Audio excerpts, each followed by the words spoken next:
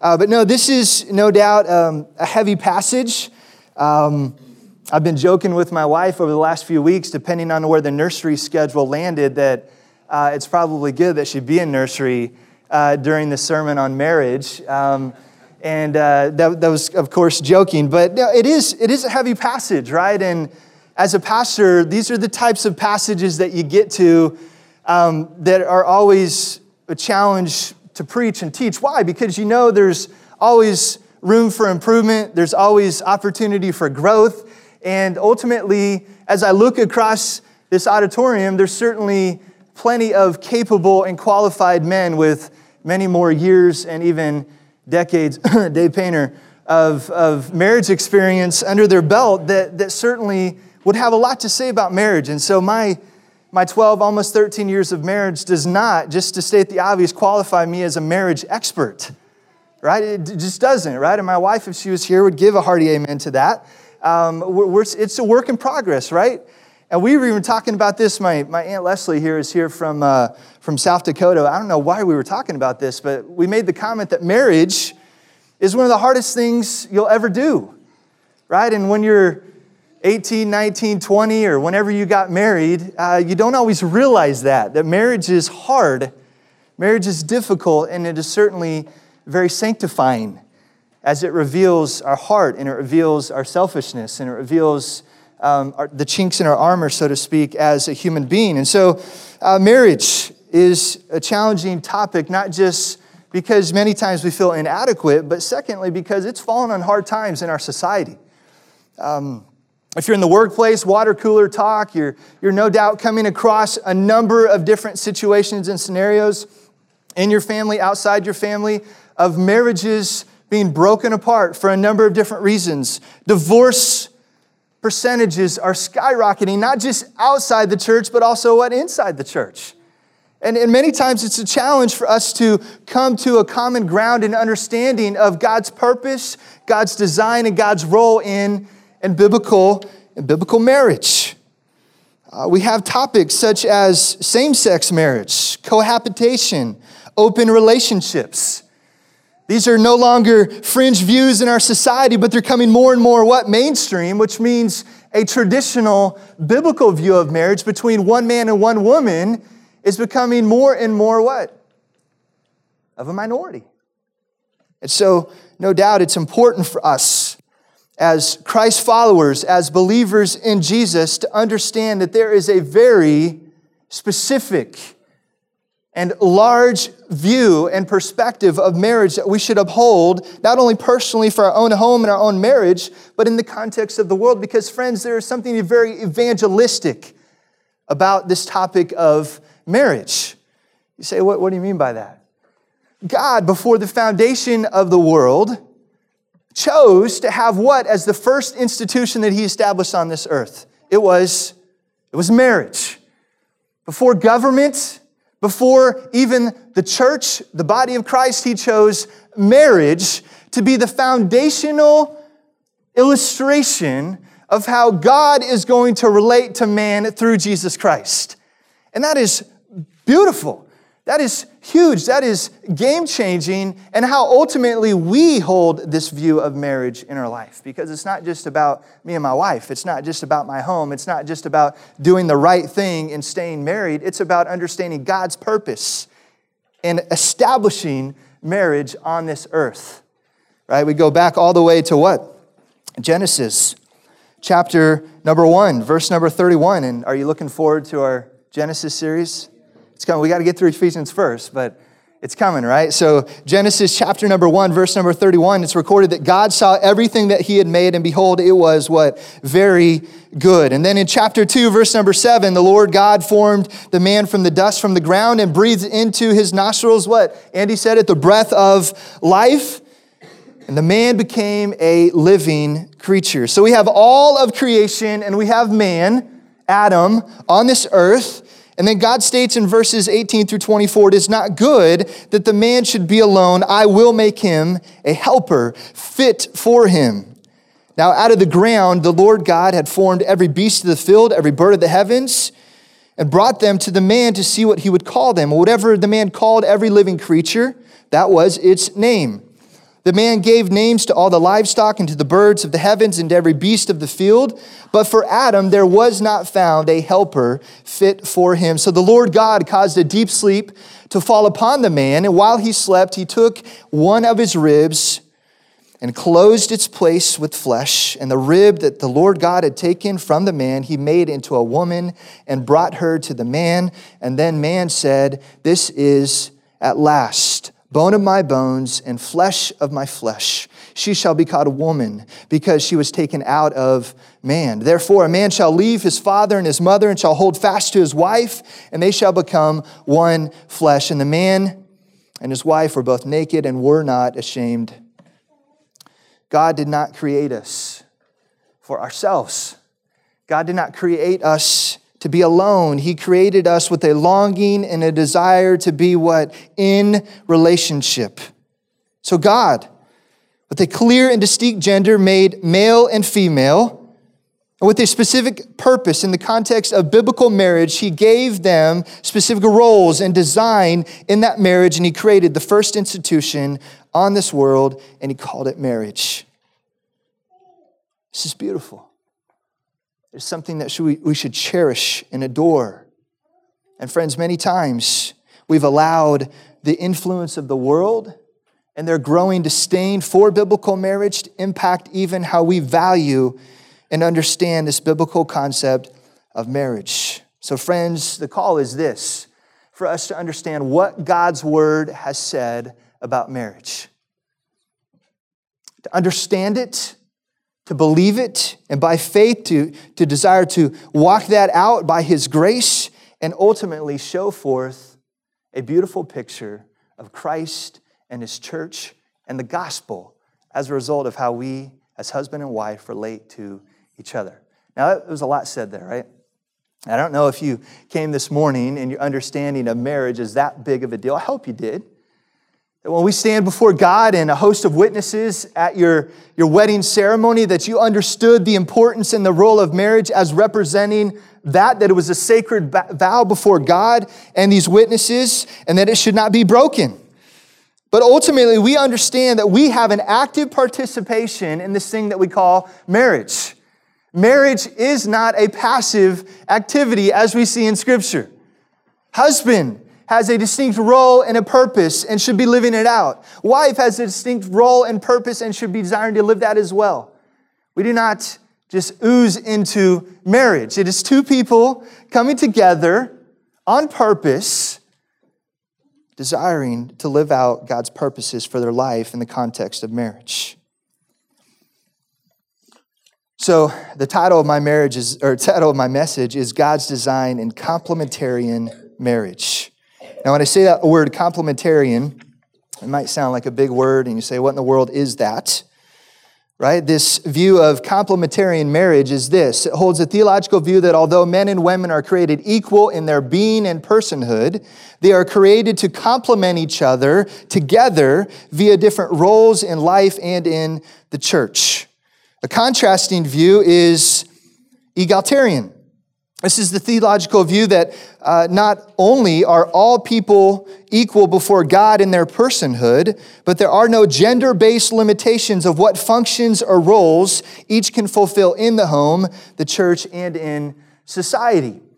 So each theological view, egalitarian and complementarian, view man and woman as what? Equal in their person and their being. The difference is going to be what? That a complementarian view is going to say that there are distinct roles and purposes in God's design in marriage. The wife should not function in the same capacity as the husband, and the husband should not function in the same capacity as the wife.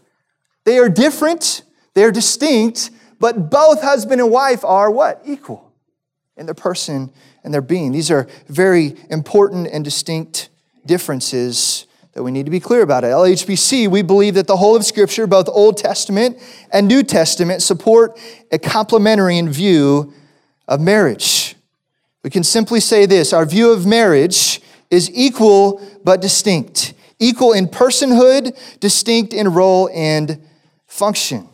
And if you share that view in the marketplace of life, in society, that's going to be not viewed on very highly, right?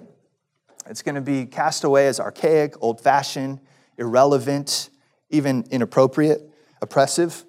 You're going to hear words like that. So how should we respond to that? As a Christ follower, we don't hold our theological positions based on what the popularity of those positions.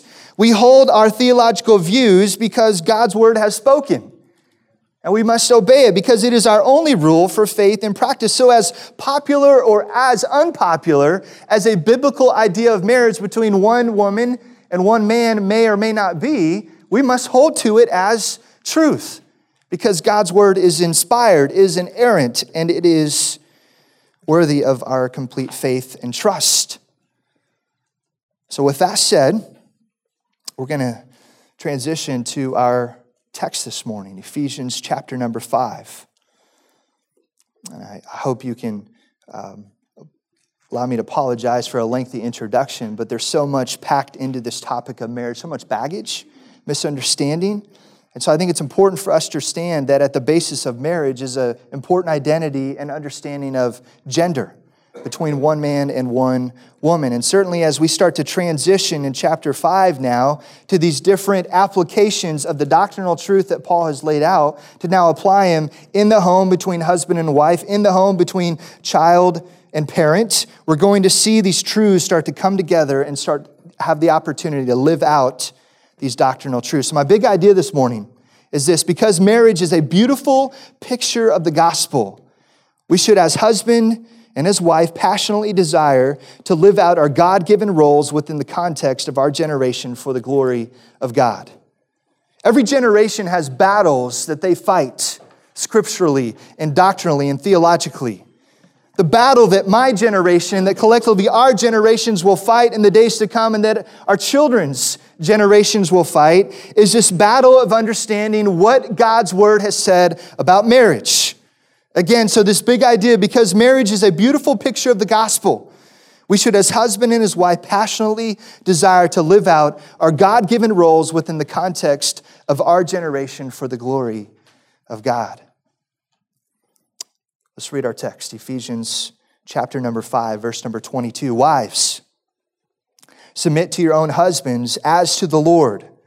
For the husband is the head of the wife, even as Christ is the head of the church, his body, and is himself its Savior. Verse 24, now as the church submits to Christ, so also wives should submit in everything to their husbands. Husbands, love your wives as Christ loved the church and gave himself up for her, that he might sanctify her, having cleansed her by the washing of water with the word, so that he might present the church to himself in splendor, without spot or wrinkle or any such thing, that she might be holy and without blemish. In the same way, husbands should love their wives as their own bodies. He who loves his wife loves himself, for no one ever hated his own flesh, but nourishes and cherishes it, just as Christ does the church, because we are what? Members of his body. Therefore, a man shall leave his father and mother and hold fast to his wife, and the two shall become one flesh. This mystery is profound. And I am saying that it refers to Christ and the church. However, let each one of you love his wife as himself, and let the wife see that she respects her husband. So interestingly enough, the text here this morning contains the longest sustained teaching in the New Testament on the topic of marriage. And it's divided into 3 clear sections that will allow really the text to just simply guide our outline this morning. The first point is this: wives should submit to their husbands in the context of God's design and biblical marriage. Wives should submit to their husbands in the context of God's design and biblical marriage. Now, anytime we use that word submit in the context of marriage and in conversation, we must clarify what we mean by submit. This word has been grossly abused, misrepresented, misapplied, and it has hurt the name of Christ and his church deeply. And so I want to be clear about what we mean by this word submit. There's no doubt baggage. It's probably one of the most polarizing topics and words in the scriptures that we see. So again, we need to take back this definition of this word submit. Why? Because, like I said before, it's been horribly abused, taken advantage of, all in the name of God's word. And I don't know about you, but friends, we cannot allow that to happen. One of the things that we have as priority as elders is to declare when there is a misapplication or a misrepresentation of Scripture. And certainly in this topic of marriage and how men are relating to their wives and how wives are relating to their men, this is very important in our culture, in our context, with all the baggage that it has for us to clarify what we mean by wives submitting to their husbands. So in an effort to help us understand what it means, like I often do, I want to describe what Paul is not saying here, and then describe what Paul is saying in this text. What Paul is not saying is that women are less than men. Let me say that again. What Paul is not saying is that women are less than men. Okay? And this is very important for us as the church to believe that. Not just to say that, but to believe that and demonstrate that in how we relate and how we organize and how we ultimately practice biblical marriage and church in the context of our culture. Because as the world has looked on and they've observed how men and women are relating to each other in the context of biblical marriage, they have not seen us practice that men and women are equal in their personhood, in their being. And that is devastating. And it is sad. Paul is not saying that men should domineer over women by saying, wives, submit to your husbands. Paul is not giving men the right or the license to relate to their wives in a selfish, proud, arrogant, or self-serving manner. Let us be clear on that. Men, let us be clear on that. Paul is not saying that women should stay in the kitchen and be barefoot and pregnant or any other negative cliche that we might be familiar with. And it's not the role of the woman. They are equal in their personhood, in their being. They're equal, but we have distinct roles in God's design in marriage. Paul is not saying that wives should blindly follow an openly sinful husband because he wears the pants in the relationship. Do we believe that? Right? We need to be clear about what this means for wives to submit to their husbands. Friends, this is not, and I say that with a capital N-O-T, what Paul is saying here. This is not what he means by this word, submit to their husbands. And more importantly, this is not what God's saying about what he believes marriage to be, or what it should look like. And a note to men, and I'm going to have lots of sidebar notes to men this morning, I apologize, because they're to myself. And I think this is the biggest opportunity for us to recapture a biblical idea and ultimately a realization of biblical marriage in our day is it's going to start with men, right? So I don't apologize for speaking to myself and having some sidebar conversations that the women can listen into this morning, right? But for men, here this morning, your section is coming, but I want to be clear that the state and health of your marriage is whose responsibility? It's mine. It's yours.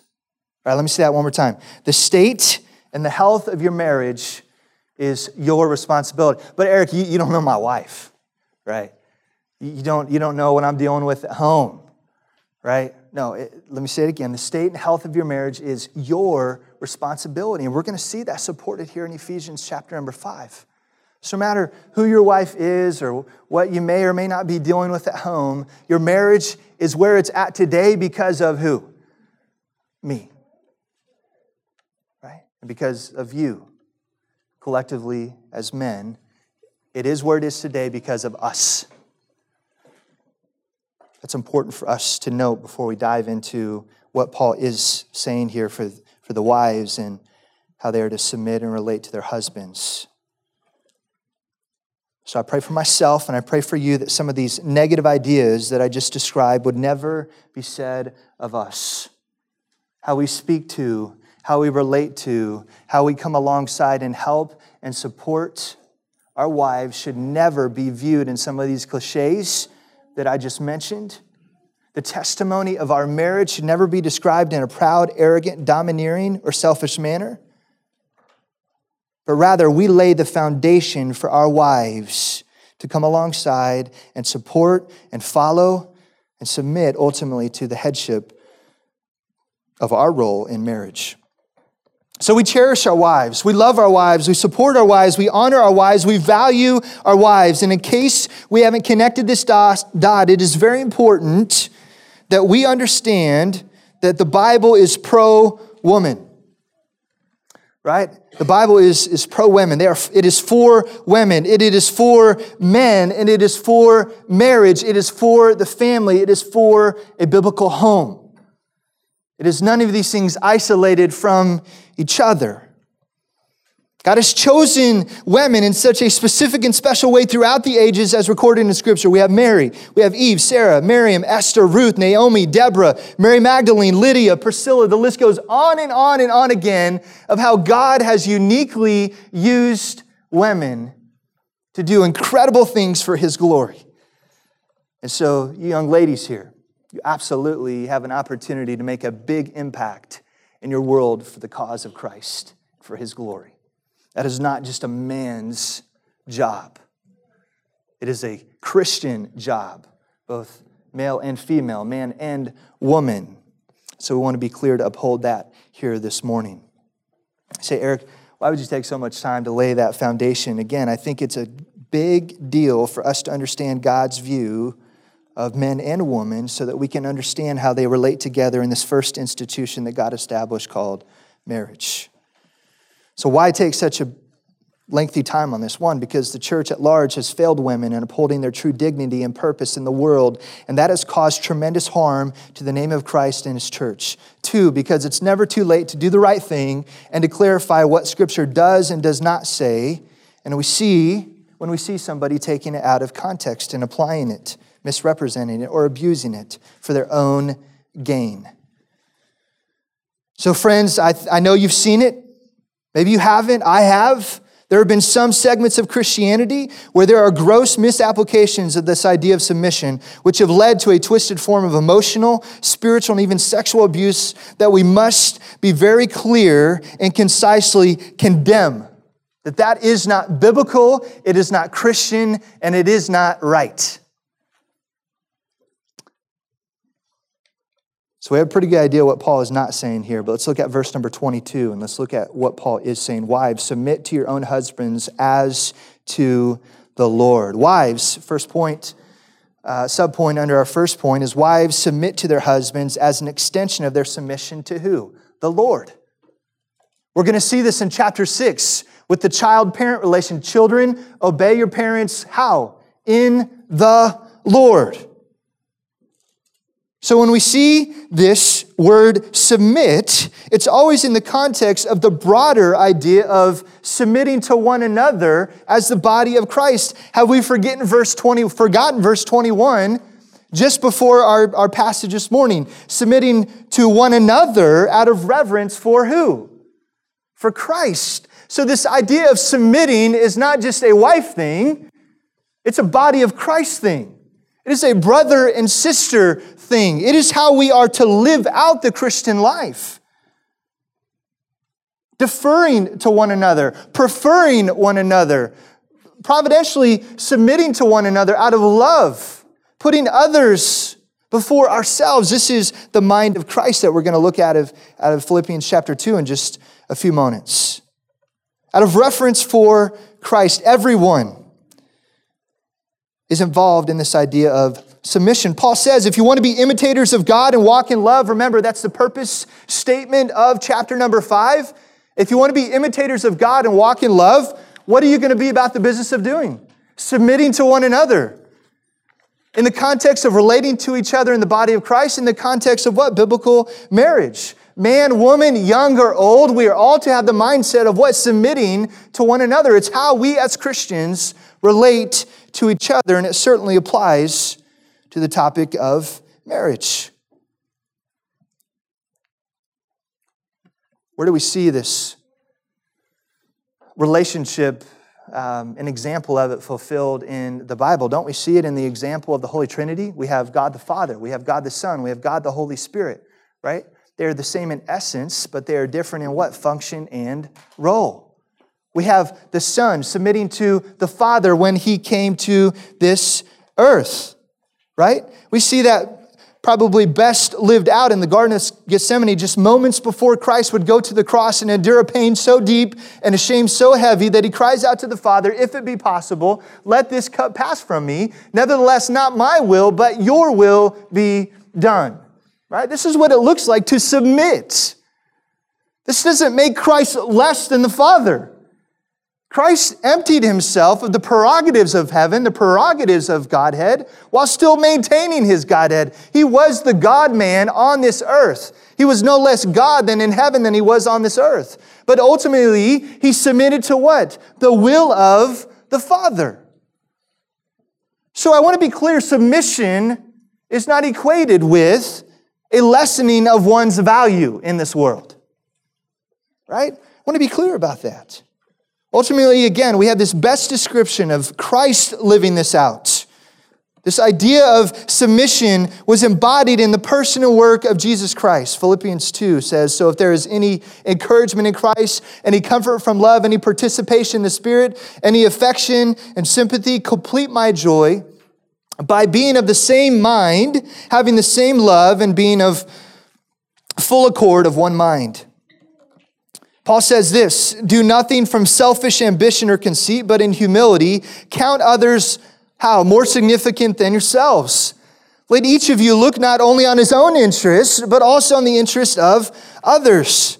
Have this mind among yourselves, which is yours in Christ Jesus, who though He was in the form of God, did not account equality with God a thing to be grasped, but emptied Himself by taking on the form of a servant, being born in the likeness of man, and being found in human form, He did what? He humbled Himself by becoming obedient to the point of death, even death on a cross. Therefore, God has highly exalted Him and bestowed on Him a name that is above every name, so that the name of Jesus, every knee should bow in heaven, on earth, and under the earth, and every tongue confess that Jesus Christ is Lord, to the glory of God the Father. This is our example of submission. The Holy Trinity, Christ Himself living out this mindset of subjecting Himself under the Father's will, so that the glory of God could be put on full display.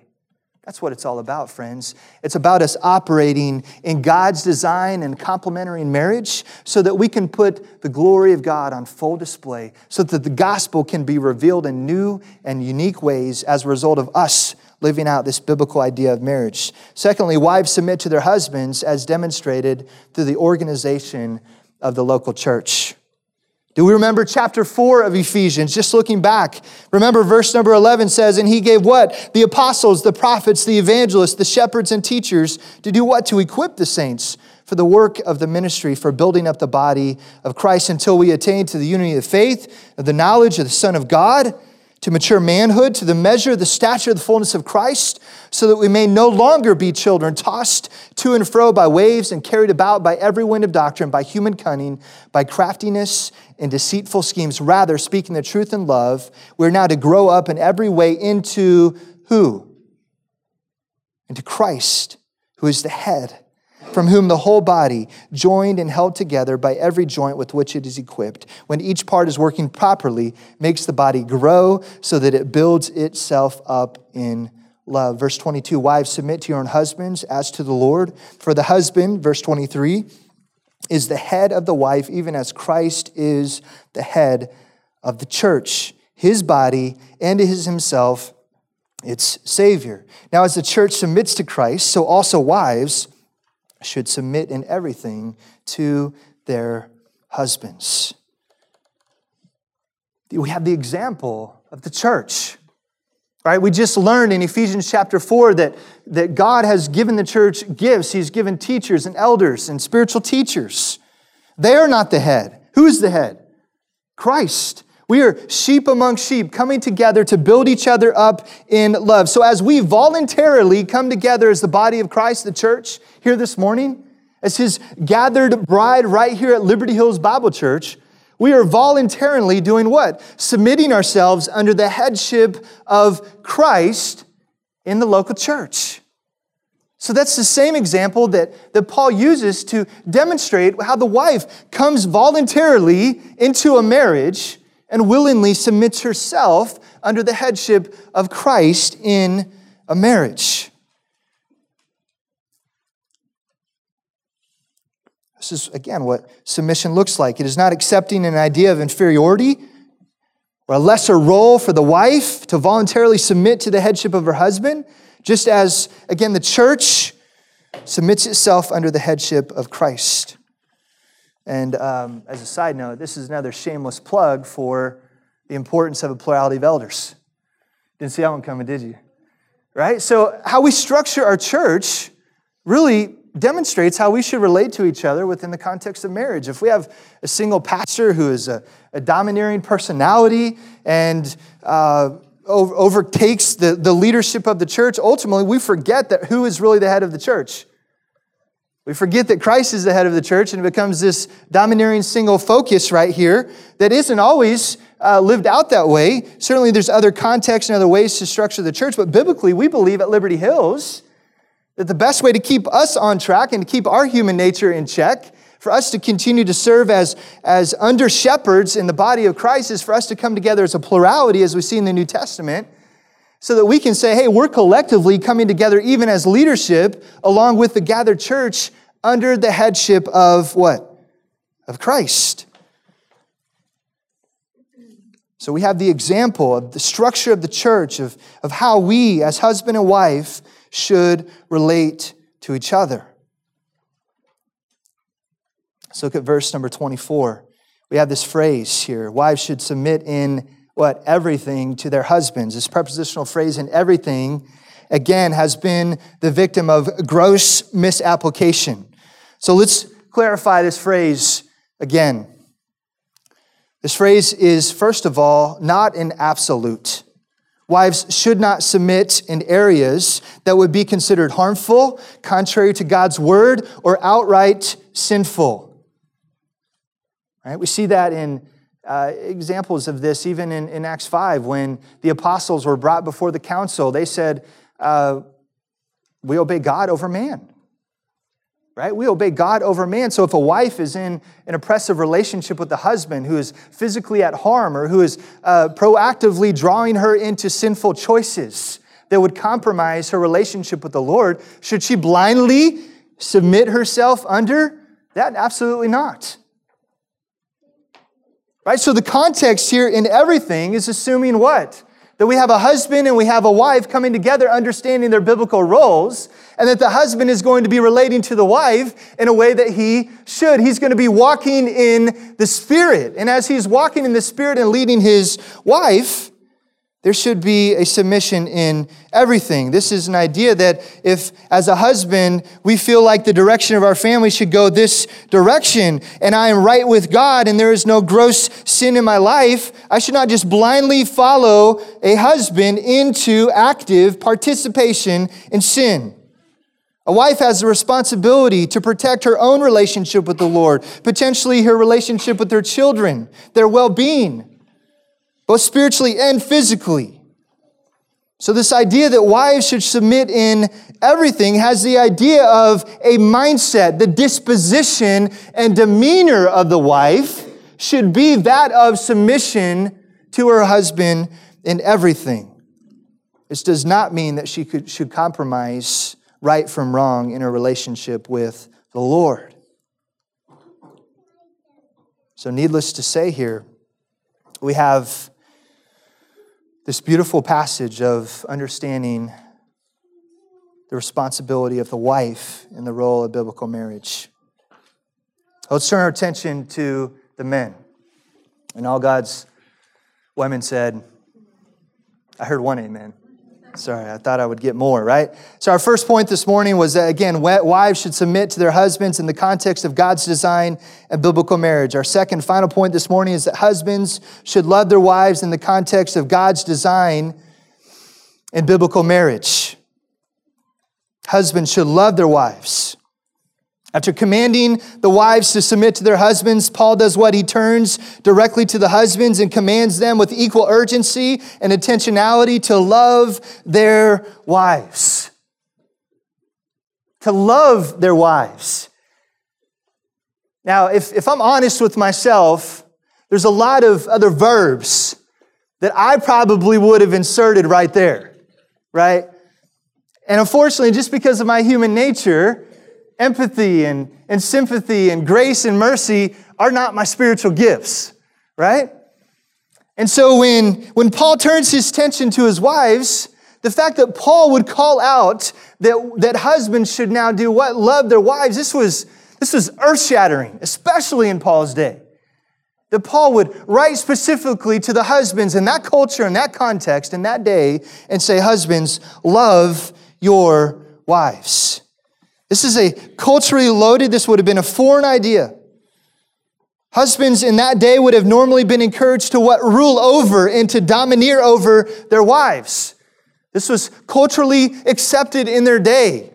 This is what they would have been encouraged to do. This was a position of prominence, of authority, of standing in your society, is to keep your wife in check, so to speak. There was these cultural norms that would have been very much understood. But Paul turns that on its head and he says, you know what?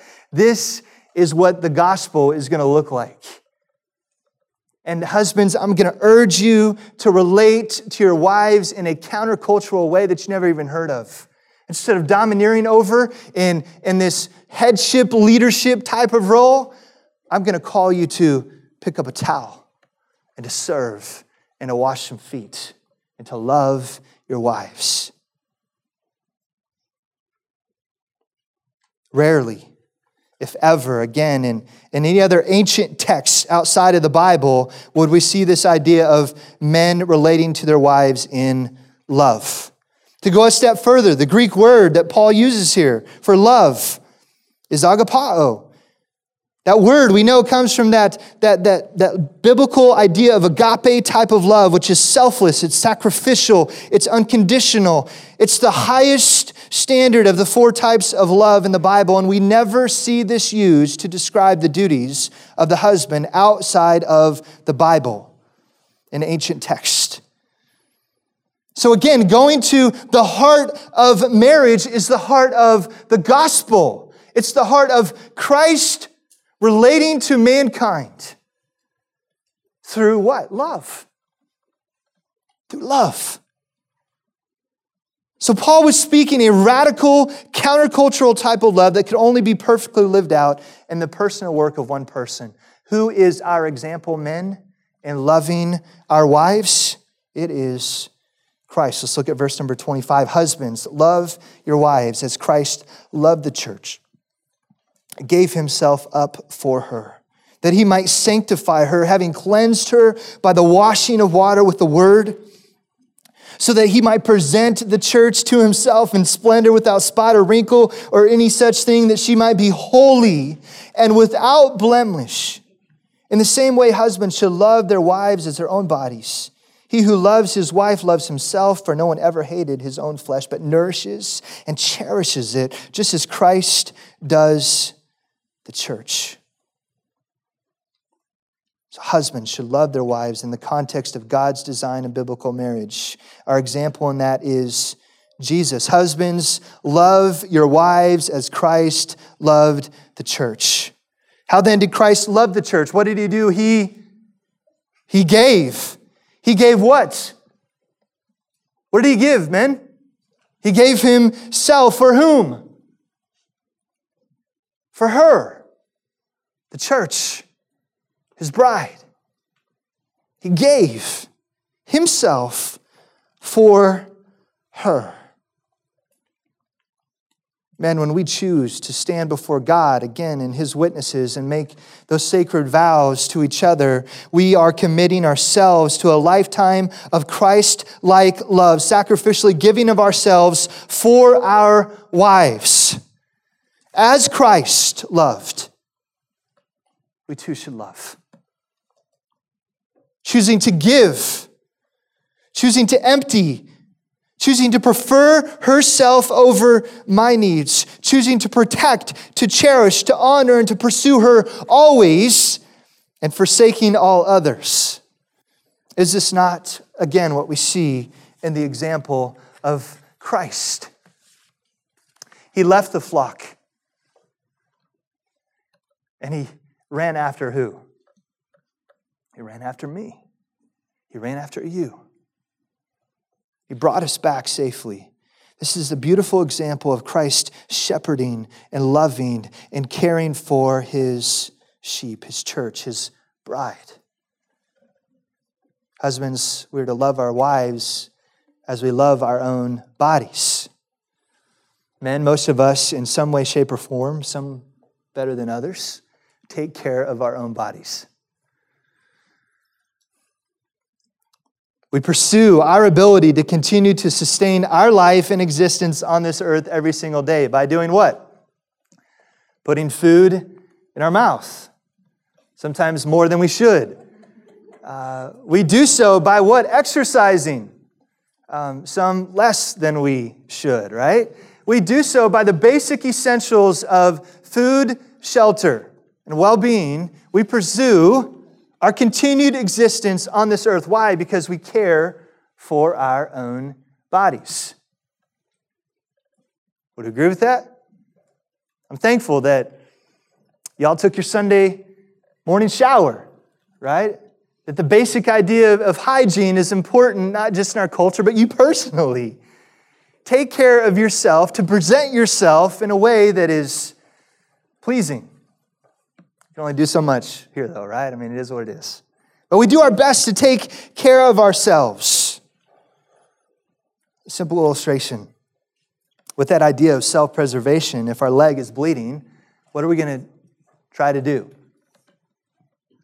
We're going to try to stop the bleeding, right? Man, if your leg is bleeding, so you're going on a very manly hike or doing something really manly like that, and you fall and you scratch or cut your leg and it's bleeding, you're going to take measures to stop that bleeding. Because we know if you don't stop that bleeding, what's eventually going to happen? Your body's going to run out of blood and you're going to die. So the most important thing to do is to stop the bleeding. Then what would you do? You would revisit that wound often, change that dressing or that bandage. You would monitor that wound to be sure that it is healing properly and to make sure it's not getting infected. If it were, what would you do? You would go to the doctor and you would get a what? An antibiotic. And you would make sure that infection was kept in check and that it was ultimately overcome by those antibiotics and that ultimately that wound was nursed back to 100% healing. That's the idea of caring for yourself. If something's wrong, you address it. You take measures to fix it. You take measures to bring it back as it should be, as God designed your body to be, with not holes in it bleeding, right? This is the idea, the basic idea of self-preservation is we do the natural and normal thing to address and to fix that which is out of place. So, man, my illustration here to you is a call for us to recognize that many of our marriages are actively bleeding. We are not functioning as we should be, as God designed us to be as husbands, loving in an agape type of love, a selfless, sacrificial type of love. We are bleeding in our marriages, and we are doing nothing about it but sticking our head in the sand, opening up a Netflix series, and continuing to waste our marriages away. And we wonder why divorce rates are so high. We wonder why we're not being who we should be as the body of Christ. It's because our marriages stink. And God wants something more for our marriages. The glory of God and the gospel in this world is at stake by how we as husbands relate to our wives. Husbands, that's on me. That's on you. That's on us. That's the gut check this morning of what Paul is saying. Men, love your wives. Cherish them. Pursue them. Honor them. Uphold their dignity and their worth in your home. That's God's plan for marriage. We're bleeding. God's word, no doubt, gives us sins of commission, meaning an instruction, a command, a duty that is expected to be completed. This is when I actively do something that I know I shouldn't do. So many times, this is the vision, the small vision that we have for our marriage is this: avoid catastrophe. Man, our idea of having a successful as marriage is that I don't have an affair with another woman. The vision that I have for my marriage is just don't fall into pornography. Avoid the big things. Avoid the catastrophes. Avoid the devastating effects of some big, gross sin. And that's where it stops. As long as I'm not having an affair, as long as I'm not addicted to pornography, hey, you know what? I'm doing okay. I'm not as bad as this guy over here. And I coast through life accepting the status quo of a mediocre marriage. But friends, don't forget, there's also sins of what? Omission. This is the warning signs of sins of omission, meaning to actively not do something that I know I should be doing. The sins of commission and omission are equally important for us to understand. I should have the same sense of urgency of avoiding these gross sins that I know I shouldn't do. I should have the same urgency of not engaging in my marriage and loving my wife as Christ loved the church. Does that make sense where I'm going with that? So when I fail to love my wife in this way, when I fail to uphold her, when I fail to support her, when I fail to pursue her, when I allow myself to weaken my understanding of this idea of biblical marriage, I allow other things and other pursuits, other loves to creep into my heart, into my life, I've failed. So friends, Paul is challenging us this morning to have a God-sized vision for our marriage. To understand God's design and a complementarian design of marriage, equal but distinct. To pursue her, to love her as Christ loved the church. And he gave. Verse 31, therefore a man shall leave his father and his mother and hold fast to his wife, and they shall become one flesh. Paul is looking back to this establishment, this institution of marriage back in Genesis. And he's reminding them that this is what this conversation is about. It's the institution of marriage. It's the glory of God. It's the role and the purpose that marriage has in this world. And it's evangelistic. It is sanctifying.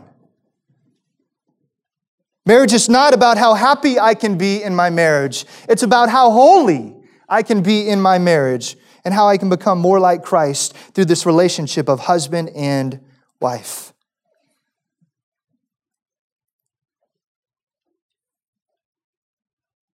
We should be pursuing our wives in love, leading her spiritually, and have an active participation in her walk with the Lord.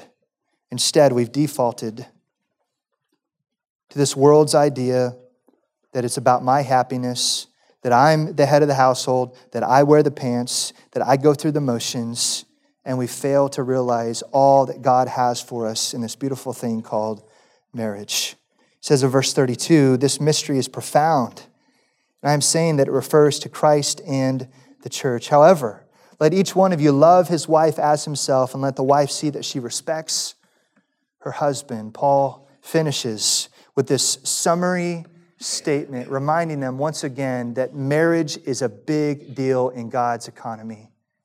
And because of that, wives, submit to the headship of your husband. Wives, respect your husband.